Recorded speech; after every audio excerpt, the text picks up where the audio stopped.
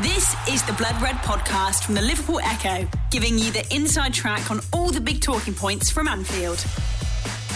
Hello everybody and welcome to episode 9 of Analysing Anfield. This is part of your Blood Red podcast channel. This is the podcast that you need for all the tactical analysis, statistical analysis possible around Liverpool Football Club. I am your host as always, Christian Walsh, and with me as always is Josh Williams. Josh, how have you been? I've been good, but a little bit depressed based on the results that we've seen lately. Hopefully, we hope for better results, didn't we? But it just didn't go that way. Well, that's the thing, isn't it? In terms of, you say about the way results have gone. Liverpool 9 straight wins in the Premier League, into the Champions League semi-finals, and that niggling feeling of what Manchester City have been doing for the past 11 games just won't leave us. Yeah, well, when I say results there, I should have probably clarified from a City perspective, because Liverpool are winning every game, but we're at that stage of the season now where you're looking at who you're surrounded by, and unfortunately we're just behind one of the best teams ever, so it's frustrating. Still 3 games to go. We will talk about the title race in general later on in the show. First, we will look back at Cardiff. Easter Sunday, sunshine. I had a fantastic day down there, I must admit. Lovely little stop off in Monmouth. Lovely village, about 20 minutes outside of the Cardiff City Stadium. But let's talk about what happened on the pitch, Josh. First of all, want to celebrate the greatest performance of all time. 100% passing accuracy, 1 out of 1 aerial duel won. So well done to Fabinho. Absolutely immaculate when he came on for his 4 minutes. Seriously though, we hope that he will be fit for, if not Huddersfield, because they probably won't need him for then he's certainly fit for the Barcelona game. Let's start then with the first half. I found it a bit of a strange first half. The way chances created, namely Firmino and Salah, those two basically equalled out to an XG of around just under 1 at half time. What did you make of it? How Liverpool started? Was it cagey? Was it always comfortable? How did you see it? I perceived it as a decent start. I thought we were relatively comfortable. Because Cardiff consistent problems, we seem to be dragging them all over the place because Neil Warnock's obviously very man-mark focused. So if you know that about the opposing team, you can then use your fluidity in a way to just basically disorganise them, and that's what we were consistently doing. As you say, we got clear-cut chances, but for the one thing I did find weird was just we just seemed incapable of hitting the target, never mind finishing. I'm not sure what that stemmed from, just slacking really, but other than that, I thought the general performance was quite good overall. I think in the first half we were unlucky not to go in with a lead, and I think about 25 minutes into the fixture, I did think to myself that something should eventually come here, something should eventually give, and eventually it did so. Last week I had a little look at, there's 2 types of ways of playing Cardiff in terms of pressing them, and I found it very interesting in the way that City and Tottenham and Watford, 3 teams who absolutely hammered Cardiff away from home, they all opted to sort of press a little bit less. Now, that might be because, look, they had the game wrapped up, if not by an hour, then half an hour. But did you notice any difference in the way Liverpool, pressed? Because against Chelsea, it was probably the best pressing performance of the season. But did you notice anything in terms of the pressing against Cardiff on Sunday?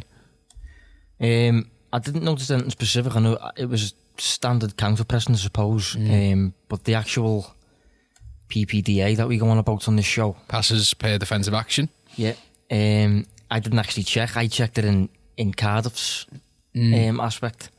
So from a Cardiff perspective, at least, they were very passive compared to the rest of the season. They're known as quite a in-your-face side and a bit of an aggressive team and stuff like that, but they showed us a fair amount of respect. 26.9 passes per defensive action, so we're making 27 passes basically before they're trying to engage with the ball, which is a lot. They were at the most aggressive right before half time and right before full time. It dropped down to about 17 around those phases, but that's still a fair amount to allow. And they've only been more passive 3 times this season. both occasions against City and the occasion against Liverpool at Anfield. So evidently Liverpool and City, they obviously show a lot of respect to, and rather than trying to seek the ball and be proactive about it, they instead prefer to keep the shape out of fear of getting opened up, I suppose. But, you know, regardless of that, we still managed to, as I said, just disorganise them through our movements. I think their man marking, I think they struggled with it. I think it does better than the likes of the Championship, that kind of approach. Is that because players are technical enough to get away from them? They're not tactically intelligent enough to move into the space. It's kind of it's a literal man versus man, and the better man will win. And you know, if you got the better men or the men with more aggression, more fight, then you'll probably prosper. Yeah, that comes into it to an extent, but I think it'll also stem from the higher up you go in terms of managers, I suppose, to the likes of Klopp and Guardiola. I think the more those coaches become reliant on space and just controlling zones, if you like, rather than being man focused. And I just think it's more of an advanced way of playing almost. And I think Cardiff suffered from it really. So we go in at half time. I like you, Josh. I there was a little bit of nerves, I suppose, at 0-0, but you're thinking only a set piece is really going to undo Liverpool here, and if they keep on creating the chances and finding the space, and lo and behold, 9 minutes into the second half, we get Gini Wijnaldum and we get some end product. We get something that we can talk about tangibly. I found it interesting, obviously, after the game it emerged that this move was concocted during half time because they noticed there was space on the edge of the box. So, you know, did you find it quite interesting that Wijnaldum was the man chosen to kind of be the ones to rifle it home? Because, you know, we sort of say, well, what, you know, tangibly, what does he do well? Well, he's clearly got a decent shot on him from 14 yards and he hits really, really crisply. Yeah, I'm not too sure why Wijnaldum was specifically chosen, to be honest. I'm not even sure if he was specifically chosen. I think he just ended up in that zone each time and gradually realised that he was a means of exploitation there. And yeah, it was. I mean, we when we talk about Wijnaldum having a lack of measurable output, we also mentioned that it could stem from, you know, while he's playing the game, he's constantly thinking and he's constantly assessing situations, thinking from a tactical perspective. And this would back that up to an extent because he's obviously picked something out there that a manager usually would pick out. So it's impressive for him to notice such a thing. And, you know, Trent's delivery is obviously, he's obviously known for that. He put the ball on the plate for Wijnaldum, and, well, not on the plate, it was still a difficult finish. Yeah. And fair play to him, it's an absolutely superb finish. And it got us the breakthrough. Just sticking with Wijnaldum and a little bit of Jordan Henderson here, you know, Wijnaldum actually emerged again as the number 6. We haven't really seen that from Wijnaldum since the earlier part of the campaign. And then Henderson further forward, so I think it was probably the first time those two have been on the pitch at the same time, and Wijnaldum has been utilised as the 6 and Henderson as the 8. Were you surprised by that? Is this the structure now? Is Wijnaldum sort of the number 2, number 6, so to speak? The deputy to Fabinho, and is Henderson now sort of a number 8? We talk about tactical versatility and how Klopp likes players to play in different positions. So, you know, is it, again, we've said this a lot, horses for courses? What's it all about? I think it would have surprised me a couple of weeks back, but since Henderson's moved forward into this number 8 position, I think it wasn't really much of a surprise. When I saw the teams, I did think Wijnaldum would be the 6. A lot of people were talking about it. And it stems from the opponent as well. We were against a team that we were going to dominate the ball against.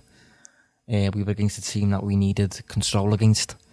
And that's what Wijnaldum offers. Wijnaldum offers, you know, safety, caution, composure and stuff like that. Whereas Henderson offers, you know, aggression, turnovers and stuff like that, which is useful against certain opponents, but not inferior opponents that you're going to dominate. So Wijnaldum as a 6 in this situation made sense. And we talked a couple of weeks ago as well about lacking that player who can come on at the end of a match and kill it with the ball, like a pass master. And you suggested at the time that Wijnaldum could possibly be that. And at the time, I did realise that, you know what, he probably is the closest we've got to that in terms of that safe passes that doesn't give the ball away. I think again he was top in terms of excluding Fabinho with his 100%. I think he was top in terms of pass accuracy. Yeah, well, that doesn't surprise me. Possibly Matip or possibly Wijnaldum. Certainly top 2. Yeah, well, it doesn't surprise me because he seems to post good numbers in that figure virtually every week. But yeah, he's able to just provide that element of control, composure, and basically dictate the tempo to an extent. And obviously we mentioned as well about Henderson having a detrimental impact on the opposing team's organisation in defence just through his running. I thought this was probably the least influential he's been since being in this number 8 role. But, you know, still, I was happy with the dynamic of it. I was happy with Wijnaldum as the 6, Henderson as the 8. Against these types of teams, that's something we can definitely keep doing. You mentioned his run, I agree in terms of it. You know, we've seen him get rewarded for those sorts of late bursts into the box, just generally busy in the opposition's 18-yard box. But something I did pick up on was the amount of passes Henderson made in the game, and that was 74.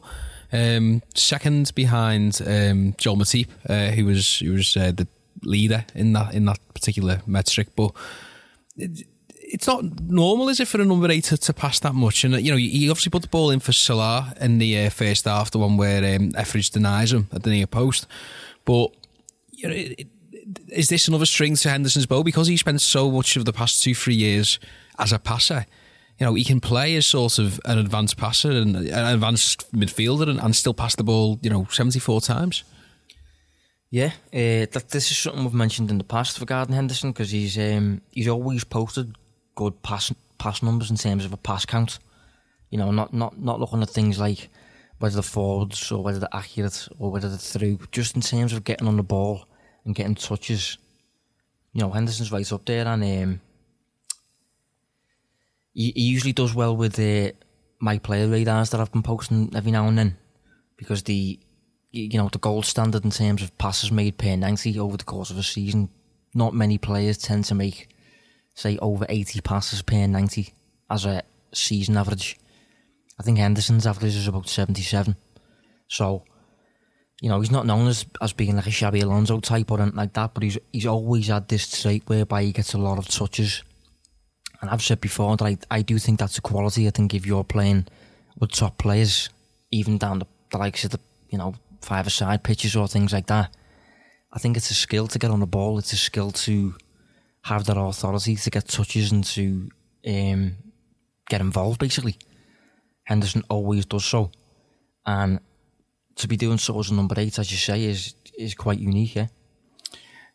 Moving back down the pitch, because the front three had I don't think any of them was spectacular necessarily. Salah was the pen, obviously, but we in general, the man of the match was Joel Matip. Well, on television anyway. Personally, I had no complaints with that. I thought it was a good performance again. Just talk about Matip just in general, Josh, not just in terms of Cardiff, but.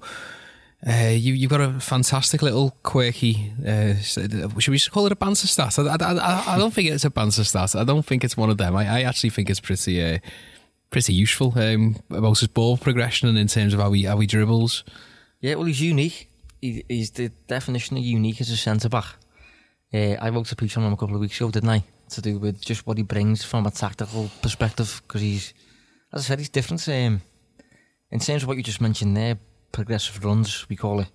So you can imagine what that is. It's a vertical carry with the ball at your feet over a short distance, if you like. What Matip does, picture Matip on the ball in defence. Picture him doing those little slalom and runs, aren't they? Yeah, it's like a little trademark of his. But per 90 in the Premier League this season, progressive runs. Top is Adama Traore, which you'd expect. That's virtually the only string to his bow, really. I think second was Hazard, again, ball carrier. Third, Felipe Anderson, again, what you expect.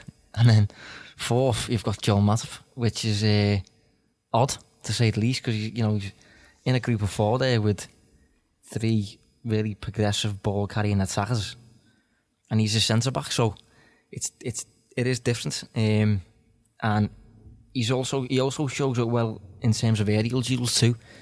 He comes across as almost a light version of Virgil for me. But his aerial duel success rate in the Premier League, it's worth mentioning as well that why scouts can be a bit funny with this kind of stuff. But it's vaguely accurate anyway. There's only 11 players in the top 5 European leagues that have got a better aerial duel success rate than him. When I say only 11 players, 11 centre-backs, sorry. Only 11 centre-backs in the top 5 European leagues with a better aerial duel success rate than Matip.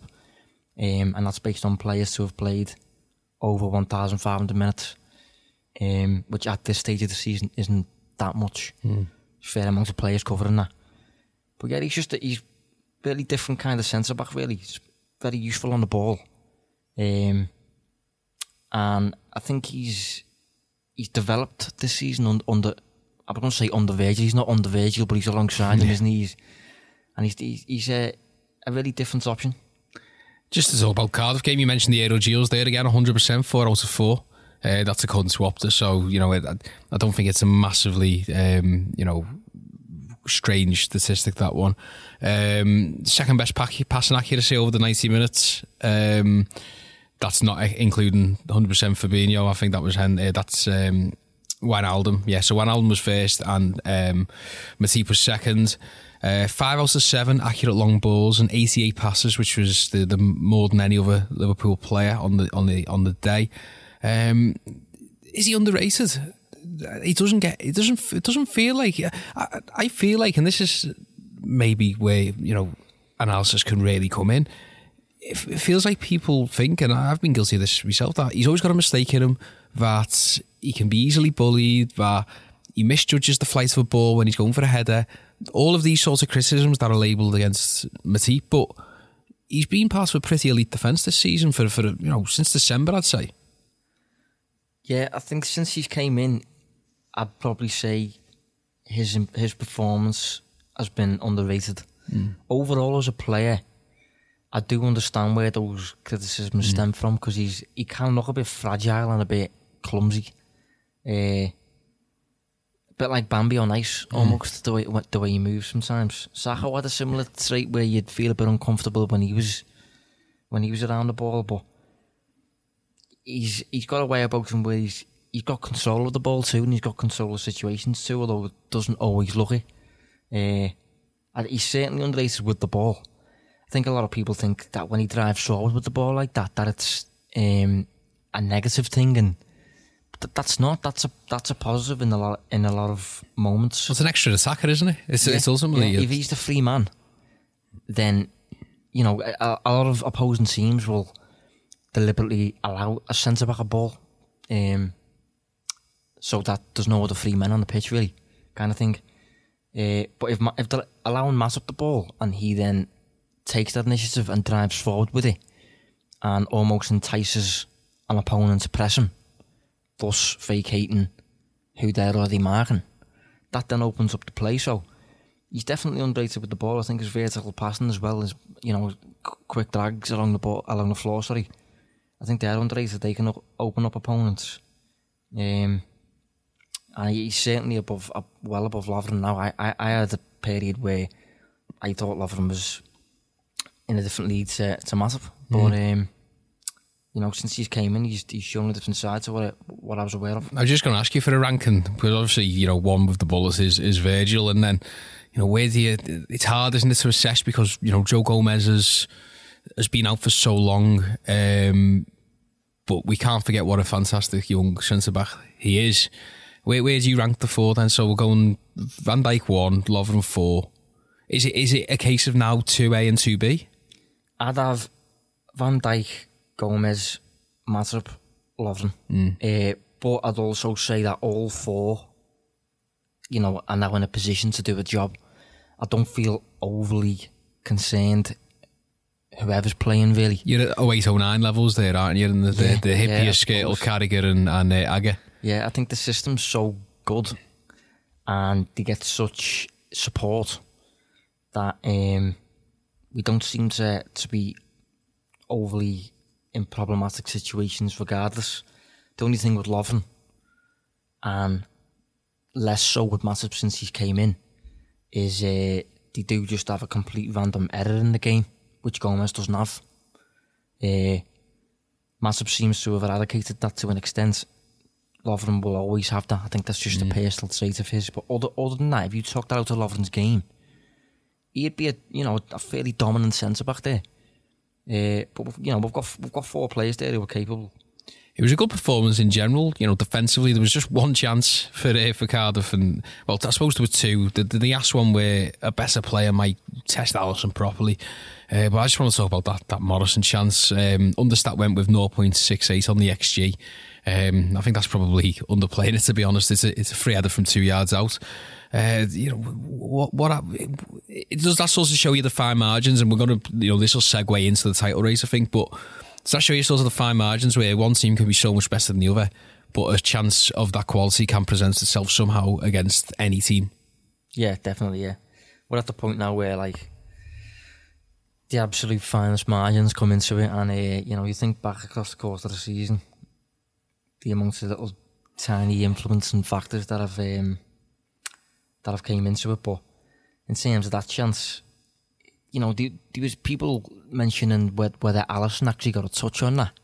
The slightest touch you can possibly imagine to just influence the flight of the ball. And there was also people saying that there was people getting up Sean Morrison's interview from a couple of months ago saying he wants Liverpool to win the league and that it was intentional that he missed it. I'm not sure if I believe that, but it was a very strange miss, and it does tie in with the fact that we've had a very, not lucky, but we've made moments of fortune. Yeah, I think you make your own luck to an extent. I'm a believer in that sort of thing, but we have certainly had things go our way in really decisive moments. For the most part, at least, we've obviously had certain negative factors too, but for the most part, we've had a productive season in terms of fortune.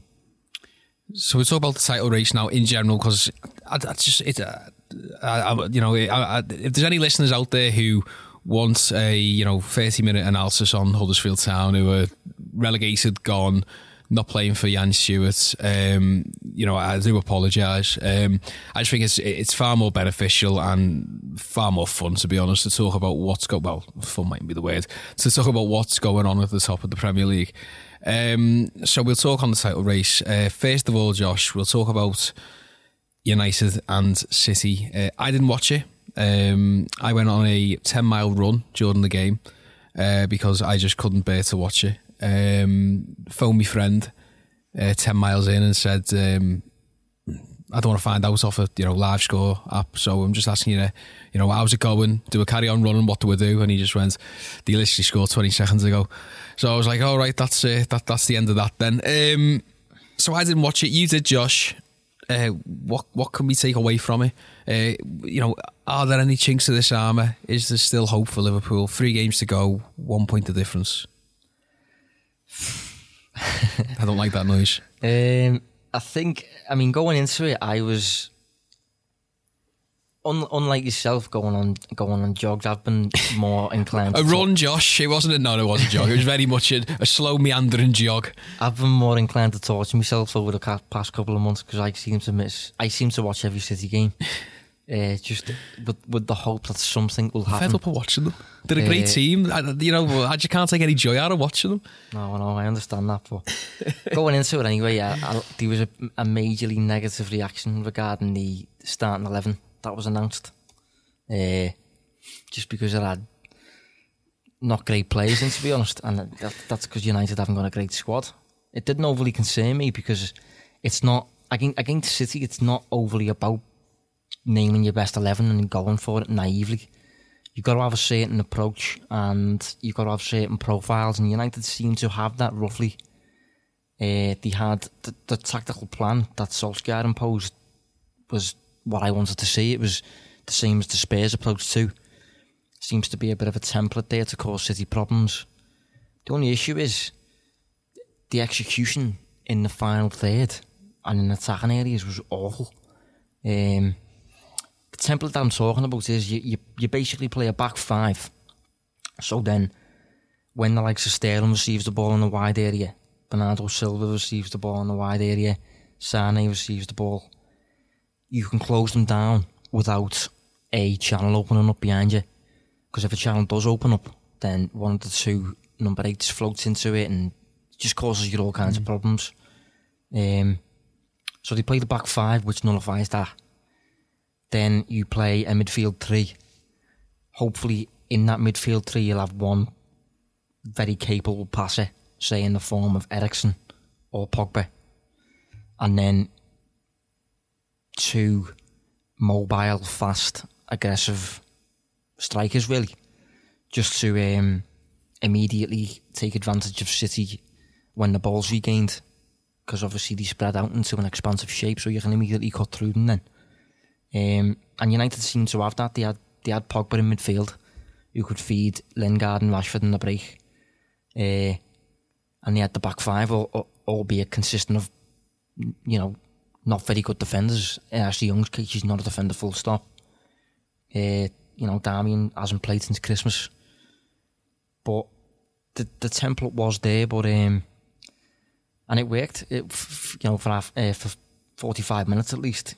And looking back at the match, City didn't create an awful lot in terms of XG. I think it was certainly below 1. It looked around about 0.5 0.5 from a lot of the models I've seen. But United in the final third were just awful. And City were a lot fitter. You could see if City did lose the ball, they got back into their own shape behind the ball much, much quicker than United did. But obviously the goals came. De Gea had a nightmare. Just our luck as well. But we was talking about luck before, weren't we? That we were getting it all. But in terms of De Gea, he does turn up against us and doesn't, or hasn't this season, against City. So it was a frustrating watch, but initially United at least offered the template whereby they could possibly get something. So next up for Man City, well, I suppose let's just deviate from what I've written down here, because the way you've explained that there in terms of the setup of teams that can stop City, if not necessarily hurt them.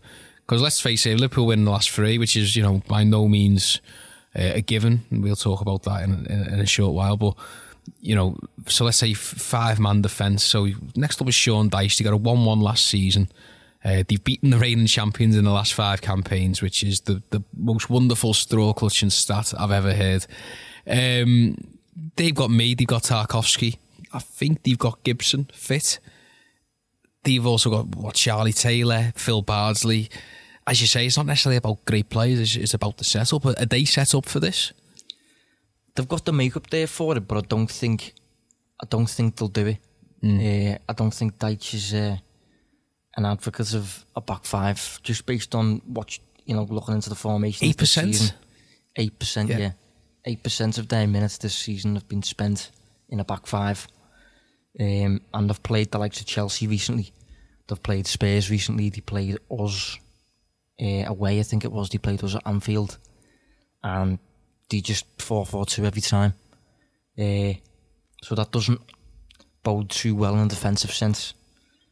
Just because, as I said, them channels open up. The one bit of hope that you could see from that is because Dyche is such a, not necessarily defensive, but he's all about, graft, endeavour, working for your teammates. So if the ball does get into the final third, the likes of Dwight McNeil on the left flank and Jeff Hendrick on the right flank, tuck in almost as wing-backs / full-backs. Mourinho seemed to fame the whole back 6 thing. Dyche isn't to that extreme, but as I said, the wingers, if you want to call them that, they do seem to work back.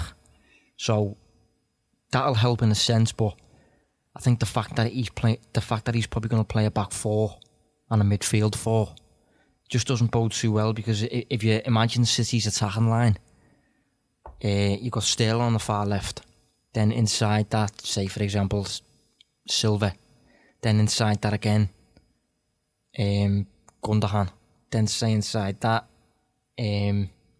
basically you got 4 attackers stretched across the field, and then Aguero ahead of that. That's 5 attackers. So if you've then got a back 4 dealing with 5 attackers, you're outnumbered. Yep. So it causes problems because teams, defenders try and cope with that by closing down and things like that. But it's like playing with one less man. It's like playing with 10 men in a defensive sense. But hopefully Dyche will play a back five, but I can't see it. And just when you were reading out sort of what the kind of things that City can struggle against, or certainly the type of roles that can nullify City's biggest threats. So just thinking about Leicester there, you still said 5 at the back. Well, they've got 2 very good full-backs who can certainly play as wing-backs. They've got Maguire, they've got Evans, they've got Morgan if you need to, or the lad whose name I can't pronounce, from Freiburg. I know his name, I just can't pronounce it. I'm not sure. Turkish lad. I know, yeah. So can you? So there we go. Perfect pronunciation. I just happen the Turkish lad from Freiburg. And you're talking about sort of fast, sort of aggressive forwards. Well, there's Jamie Vardy for a start. Got someone like Harvey Barnes who can play through the middle, who's capable of doing that. You got Maddison, got Gray. Just to help forward to that game. There's no guarantee again that Liverpool beats Huddersfield and beats Newcastle, but is this Brendan's time? Are they the likeliest team who could maybe set up like that and stop them, albeit at the Etihad? It's difficult to say. I think Burnley and Leicester have both got roughly the same chance for different reasons. I think if it was at Leicester, I'd say Leicester have got. I'd say they have a better chance than United. Yeah, to be honest, yeah. But it was at Old Trafford though. City had a slightly different team away, and they've got slightly less control away. In Burnley's case, the positive there is the front two. They play the front two like Poch did with Moura and Son, like Solskjaer did with Lingard and Rashford, and they're very aggressive, very in your face. Physical as well, so they'll cause issues. It's just whether Burnley can keep them out, and I don't think they can with a back four. In Leicester's case, I don't think Rodgers would play a back four, but I think he'd play a midfield. Sorry, I don't think he'd play a back five, but I think he'd play a midfield five. Yep. They've been playing 4-1-4-1, Leicester. So you had Ndidi with Tielemans and Maddison ahead of him. Yeah, but if you move Ndidi, say 5 yards forward, that then becomes a bank of 5. See what I mean? There's not much in that. So Leicester's current system isn't far from being a 4-5-1, which is it wouldn't be as safe as the back 5 would be in terms of defence. But it's that bank of 5. City do struggle against bank of 5, so at least take it off of that. And obviously, you've got Maddison, you've got Tielemans in the midfield who can, we was talking earlier about midfield passes in terms of Pogba and Eriksen. Maddison and Tielemans can certainly find Vardy, and Vardy's got that pace in behind that can hopefully cause problems. So I think Burnley and Leicester have both got traits that offer enough hope. It's just a case of City just control so many factors in a football match. They've got so much under their own control, more so than any Premier League side I've ever seen. They just control so many aspects on the football pitch that the elements of chance comes into it less against them. The elements of chance can always come into football when Liverpool are playing, Arsenal are playing, Chelsea are playing, but because City are so measured, and they have so much the ball and it's so calculated and planned. Robotic, isn't it? Yeah. I always say the top managers are able to almost put their image onto their teams. If you look at Liverpool, aggressive, intense, emotional team. If you look at City, control freaks, perfectionists. They don't like it when chaos is instigated. Hence why they don't really like playing us, or haven't in the past at least. But so many teams allow them that control that they just cope easily, without breaking a sweat. It's frustrating to see, but to expect teams to, get in the faces and press them into the ground, stuff like that, it's unrealistic over a 90-minute period. Especially if they don't do it week in, week out. The Blood Red Podcast from the Liverpool Echo. The Blood Red Podcast from the Liverpool Echo. Right, so that is the title race. As I say, we will sort of touch upon Huddersfield, but not really, because there is... It's almost a given. Would you go along with that? Do you feel like there's nothing that we can sort of drill down here? It's just that Liverpool must turn up. There's no sort of tactical pattern that they have to be wary of. There's no sort... It's just ultimately, as long as Liverpool don't take this game lightly, which I don't think they will. And I know that's not a very sort of, analytical way of looking at it, but Liverpool are such a much better team than Huddersfield. Yeah, but you would never usually talk like this about an opposing team, because it seems quite naive almost. But in Huddersfield's case, I watched them last week against Spurs, and it was before Spurs' big clash with City, I think. Mm-hmm. So they had all kinds of players rested. Foyth was playing, I think Walker-Peters was playing. Yeah. And Moura led the line, didn't he? Yeah, and he still managed to win. I think it was 4-0. 4-0. It was just...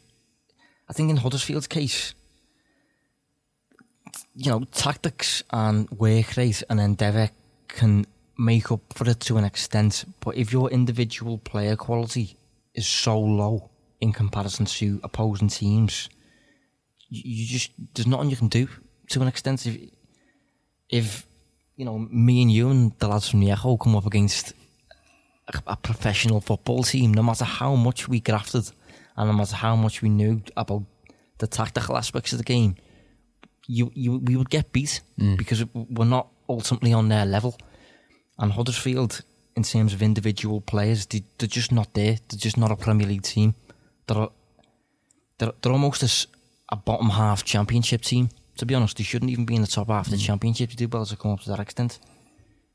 So from a Liverpool perspective, it's just about playing your own game, focused, work as hard as the opposing team, nullify the counter-attacks, take risks in the right moments, and win. Be clinical. And I think even at a Kante, I think we could just 3-0 winners without even... I don't want to say this and then next week we end up drawing the game or something mad like that, but in Huddersfield's case, just because of their individual player quality, there's not a lot he can do. No matter that, this is why Wagner left halfway through the season, because no matter what he did, no matter how good the tactics were, how good the game plan was, how much the team worked, just the quality is not there. It shows. So it's going to be quite the contrast, really, because on Wednesday Liverpool play Barcelona in the Camp Nou, so from Huddersfield to Barcelona. We'll talk about that now, because both me and Josh will be over in Catalonia to take in the sights and the scenes. So we'll talk about Barcelona now, Josh. Obviously this is with the caveat, we don't know what's going to happen on Friday. We don't know what's going to happen on Sunday with Burnley versus City, but that doesn't really matter in relation to this. So Barcelona versus Liverpool, Camp Nou. It's going to be an absolutely amazing game, isn't it? You would hope. Yeah, it's box office, I think. It's the first time as well Klopp's faced Barca in a competitive match, believe it or not. Must be one of the last big teams he's not faced. Yeah. Maybe the Milan clubs, but I mean, they've not been qualifying, but he's played them all, hasn't he? Yeah, and when you think about it as well, in a way, his tactical philosophy, if you like, is ideally suited to playing a nice possession team, and that's what Barcelona have always been, although they're very good at it. So it'll be an interesting stylistic matchup. They always say in terms of boxing, styles makes fights, and that's kind of how this one's matching up. Two very different styles, but both teams with very, very high individual player quality. So it'll be a really interesting match, and there's a lot of tactical aspects to consider in this one as well. Well, let's run through them. Then the first one that you mentioned, and you wrote about last week when the draw was made, when it was confirmed, was how almost Liverpool are the perfect team to play Barcelona. I mean, is that literally a case of there will be space? You look at the way they were opened up by Manchester United on the counter-attack, and you think that Liverpool will just be that little bit more clinical. The fact that they might get caught in possession a lot. I mean, why is that the case? Why are Liverpool so perfect to play Barca? Well, the analogy that I used at the time was it's kind of scissors versus paper. Just because, like, Barcelona are all about slow, patient build-up, gradually expanding your shape to break down the opposing team. And Liverpool, certainly against big opponents, and certainly in the Champions League, especially away from home, are about, you know, when you regain that ball, you quickly slice through the opponents. The transition game, if you like. We've got the speed, the physicality, the tactical awareness by now, without doubt. And could very easily be a case of forcing Barcelona into mistakes and just cutting through them. I think if you look at Barcelona's attacking line as well, which is a key point that I mentioned last week in the piece, they're relatively paceless considering the team and the quality they've got there. If you consider Messi, Suarez and Coutinho, they're the three that started against United in both legs. There's not a lot of natural speed there. There's unbelievable individual technical quality, but none of them are fast. And that allowed United to push up higher than they usually would. And then so that kind of fostered compactness, if you like, around central areas. Because if you push high up the field defensively and your strikers are working hard in the defensive sense, you're going to be compact there, and then the space around the likes of Lionel Messi is going to be clogged, and he's going to have less space to work with, and the game becomes a bit a lot of mistakes, things like that. Balls ricocheting off shins, that type of thing. Yeah. So and the way in which Barcelona combat that most weeks is by using their fullbacks. Jordi Alba is kind of their Andrew Robertson, if you like, constantly bombing on, constantly using his pace in behind. But because Barca were up against Rashford, they didn't want to. Alba stayed fairly cautious, just to provide that extra body to nullify counter-attacks. But then, as I said, if you instruct Alba to stay back, you lose that pace then. So United can push up. So there's lots of little tactical, almost like a chess match going on there. And Valverde himself, Ernest Valverde, you know, the Barca coach, tends to be a bit of a cautious coach anyway. He's a bit of a pragmatic, almost defence first kind of man. So it wouldn't surprise me if coming up against Liverpool, being so wary of especially Mohamed Salah, who's up on Alba's flank, it wouldn't surprise me if he did instruct Alba to be a bit more cautious like he did at Old Trafford. And that then restricts Barcelona's pace. It restricts their influence in behind our defence, which is fast anyway. So it'll be interesting to see how it plays out. Just all the little tactical battles, the strategic battles of it. Well, another little battle that I think will be very interesting is Sergio Busquets and Roberto Firmino. They'll sort of be in direct competition, won't they? Because obviously Firmino likes to drop off in that space where Busquets likes to drop into as well. So I mean, how would you see that one going? And is that again one that Liverpool can exploit? Well, Busquets is described as almost inflappable. But I watched the large majority of both matches against United, and he made a fair amount of mistakes. Yeah, I was going to say, he looked very flappable. Yeah, he did. He made a fair amount of mistakes, especially away. And if we can entice him into certain pressing traps, and if Firmino can impact him, then I can see us getting a bit of joy out of that, similar to how we got a joy out of Fernandinho last season at Anfield in the Champions League. So yeah, it'll be interesting to see how that one plays out. But I'd say Firmino's the last kind of opponent that Busquets would like to be up against. I mean,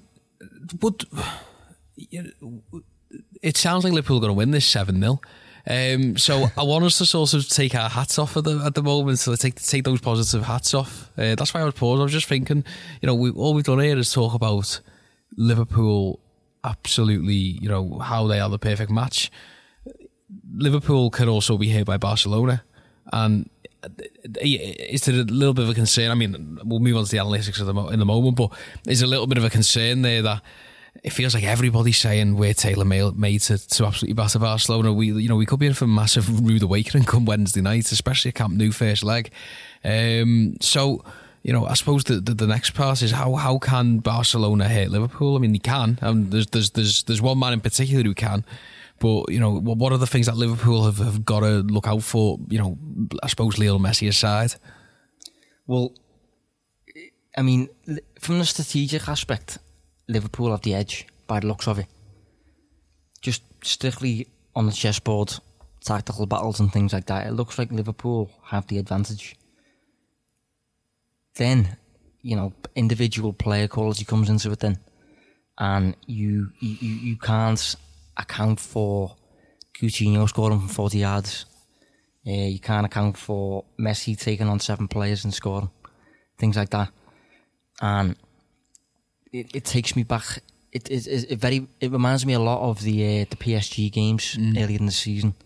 We played them at home. We played them away. At home, I felt like we dominated them. I felt like they were barely involved, but they scored 2. Then away from home, I feel like, again, we didn't dominate them, but we played fairly well. And I deliberately looked into that match as well after it. This was back during the times where I was allowed to still post videos on Twitter. Them days are gone now, sadly. For now. Yeah. But when I could, I used to post analytical videos on Twitter. And at the time, watching PSG against Liverpool in Paris, I was baffled as to how PSG just seems to be playing through our press. Like Neymar were just getting in behind and stuff like that all the time. So I looked into it, as I said, to try and determine why. And Liverpool's pressing was fine for the most part. We pressed in numbers, pressed in groups, and it ultimately stemmed from individual quality and the likes of Neymar in particular and Verratti and Mbappe to an extent just being, press resistant. If you close these players down, they'll just walk through you. Especially Neymar. I was incredibly impressed with Neymar on the night because you can't press this player into a mistake because he'll find a way through you. He's got such good technical ability that he'll find a way through you. And when I posted the video, it just demonstrated Liverpool's good pressing. But, when certain players just step up to a level that you can't defend against, they do get through you. And I think if you look at Barcelona, they've got numerous players that are that you described as press resistance. You can't flap them. Messi, Coutinho, Arthur in midfield, Busquets to an extent. These are players that Semedo right back as well. He was very good at Old Trafford. These are players that if you do try and press and win the ball, or you try and force them into a mistake, or force them, down an alleyway kind of thing, they find a way out. And that's my main worry, especially at the Nou Camp, because it's a big pitch. So I never think that we'll press a team into the ground. We're not that naive. We're very calculated in the way we press. But that doesn't mean we won't press at all. We'll still try and regain the ball. We'll still try to play our own game to an extent. And my worry is, if we do that, and the individual level of Barcelona's players shows, they will find ways through that like PSG did. And we lost that night in PSG, obviously. We still managed to score though, so I think that on that night it finished 2-1, didn't it? Yeah, Milner Pen. Yeah. Would you take 2-1, Nou Camp? Yeah. Yeah, I think I would myself, I'm not sure, but I think, as I said, strategically, Liverpool are very well suited to play this team, but the individual level of Barcelona's players, you can never bet against that. You mentioned Coutinho there scoring long ranges. It's a neat little segue into something that we've actually spoken about, in person when the microphones aren't on. Coutinho might not score a long ranger against Liverpool, might he, Josh? Because you got a cracking stat about Liverpool this season. Is it Premier League only? This, by the way, this is Premier League only. Because I've got a feeling Red Star, they might have had... I think they did, actually, thinking about it, yeah. Yeah, they did, Screamer. But I've got a lot of info on this. This is something I've been tweeting about not a fair bit, but I did delve into it a bit lately. It's long shots, basically, shots from outside the box. Now, in open play this season, Liverpool are the only team not to have conceded from outside the box. We've conceded one all season from, which I don't count personally, because A, it was direct from a corner against Burnley, and B, it was a foul on Alisson. But it's counted nevertheless anyway. But anyway, we don't seem to concede from outside the box, but frustratingly, in an attacking sense, we don't seem to score many either. We're 10th in the league for goals scored from outside the box, with 6. Spurs 11, United 11, Arsenal 12, City 13, Chelsea on 9. So we seem to be, there seems to be quite a gap there in terms of scoring from outside the box. I don't know, for whatever reason, we seem to have stopped doing it. And you would naturally think, based on that, we're not shooting. We are shooting. We're 6th in the league for shots outside the box, and 37.8% of our shots this season have came from outside the box. 34.7% for City, for example. So there's not a lot in that at all. 39.1% for Spurs, 40.7% for Chelsea, 42.6% for United. They're remarkable stats in themselves, aren't they, really, when you think about United's, like more than 4 out of their 10 shots come from outside the area. Yeah, well, I think in Chelsea and United's case, they're the 2 top 6 teams to be posting over 40% outside the box. I think that stems from basically don't know how to attack as well as Liverpool do, and as well as City do. Certainly in Chelsea's case, they get frustrated when they reach the final third, so they just have a go. So yeah, it's an interesting one looking ahead to the summer, because in terms of recruitment and things like that, you obviously want to build a team that can solve all kinds of different problems, and you want to essentially add tools to a squad. And we lost our outside the box expert when we sold Coutinho.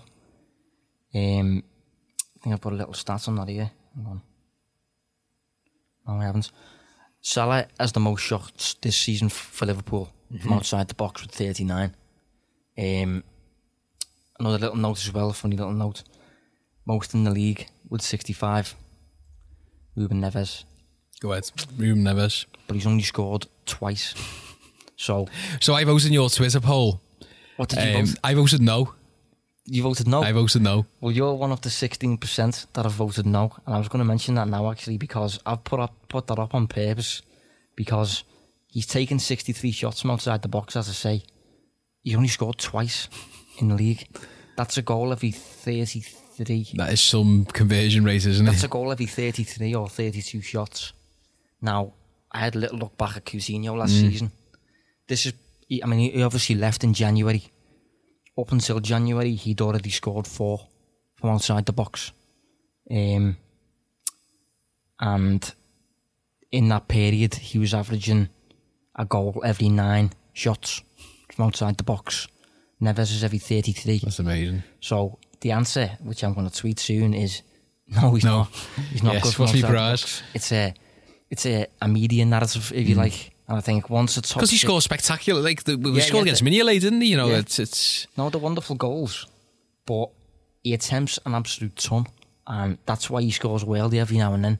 And I think if you play for the top side, not that Wolves aren't a very good team, but if you played for a team with with more publicity, if you like, United, Liverpool, City maybe, I think he'd get a lot more grief off, the general fan bases, because I think from an analytics perspective, analytics, a lot about analytics is about enforcing good decisions. Analytics in a football club allows good decisions to be made, more so than without. And if you're enforcing the likes of XG, shooting from outside the box they're considered as low quality shots. That's why things like crossing has gradually diminished from the game, because it's there's low reliability there, and the same goes for shooting from distance. So for Neves to have 63 shots from outside the box, you think of how many possessions he may have wasted there. I was going to say, surely someone's having a word with him and going, Ruben, mate, stop it. Yeah. You know, I mean, to be fair as well, I mean, and it just shows you, I mean, we probably don't have these to hand, sadly, but this is just a hunch, intangible. I always think back to that Burnley defeat in August 2016 where Coutinho had like 10 shots from outside the area. Yeah, and 2-0. When he was younger, it felt like he used to take shots just for the sake of them, but it felt like towards the end of his Liverpool career, he'd be a little bit more selective. He still shoots a fair bit from outside the area, but it wasn't a case of cut inside on his right foot and pop one over the bar. It felt like they were with more intent. So, you know, is that just a young thing with someone like Neves? You know, is it a case of the coaches will just have to get it into him? Look, Ruben, just stop it. You know. Yeah, I think it's just a player trait. I think certain players just develop tendencies as they get older, and obviously, like say for example, Wilf Zaha, he will dribble when he doesn't have to dribble, and that's just because he likes dribbling. That's just because it's just his game. But he doesn't always have to do it. He could make better decisions. He could dribble in better moments, but he chooses to dribble, you know, almost as a given. Neves obviously chooses to shoot when in certain situations he shouldn't be doing so. Just a little note on last season as well regarding shots from outside the box and things. Last season we finished joint second from goals outside the box. We scored 11. Spurs also scored 11. United scored 12. City scored 12. Four of our 11 came from Coutinho. So, 2 from Oxlade-Chamberlain? Possibly, yeah. Possibly. I mean, this is league only. Our league only, so I'm not thinking. There was certainly the City home game, wasn't there, in the league? But yeah. But it's just an interesting note regarding the summer. If we are going to continue to squad build in the way that we have by just adding gradual tools, we might want to add a player.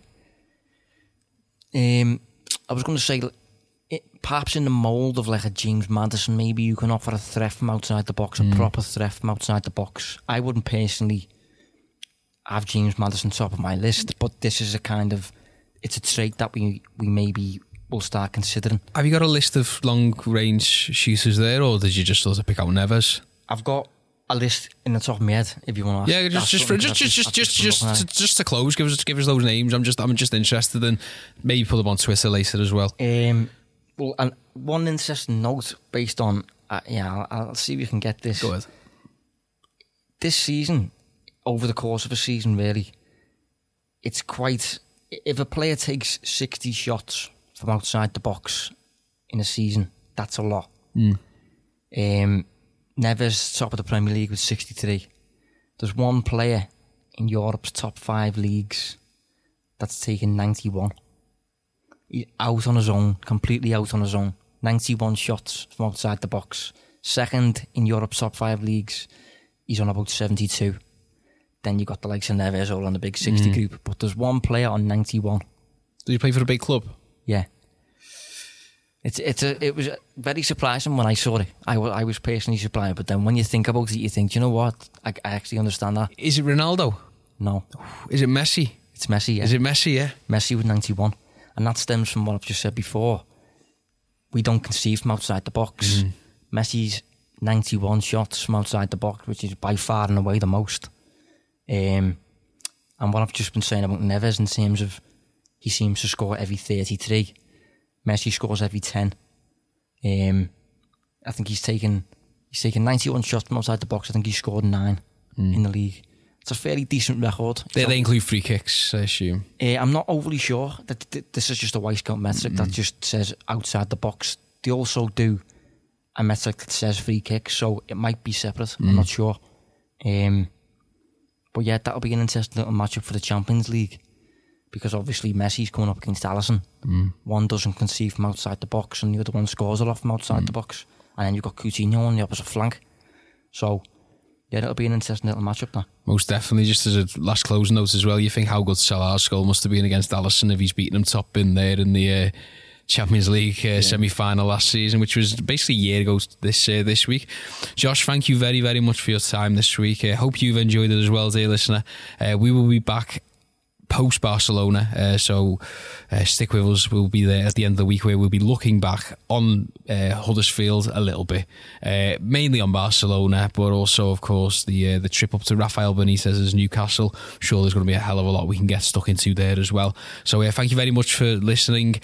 Here's hoping, please, at some point, Liverpool can keep on winning and Man City can somewhere just drop a point somewhere. Thank you very much. Have a good weekend. Take care. Bye now.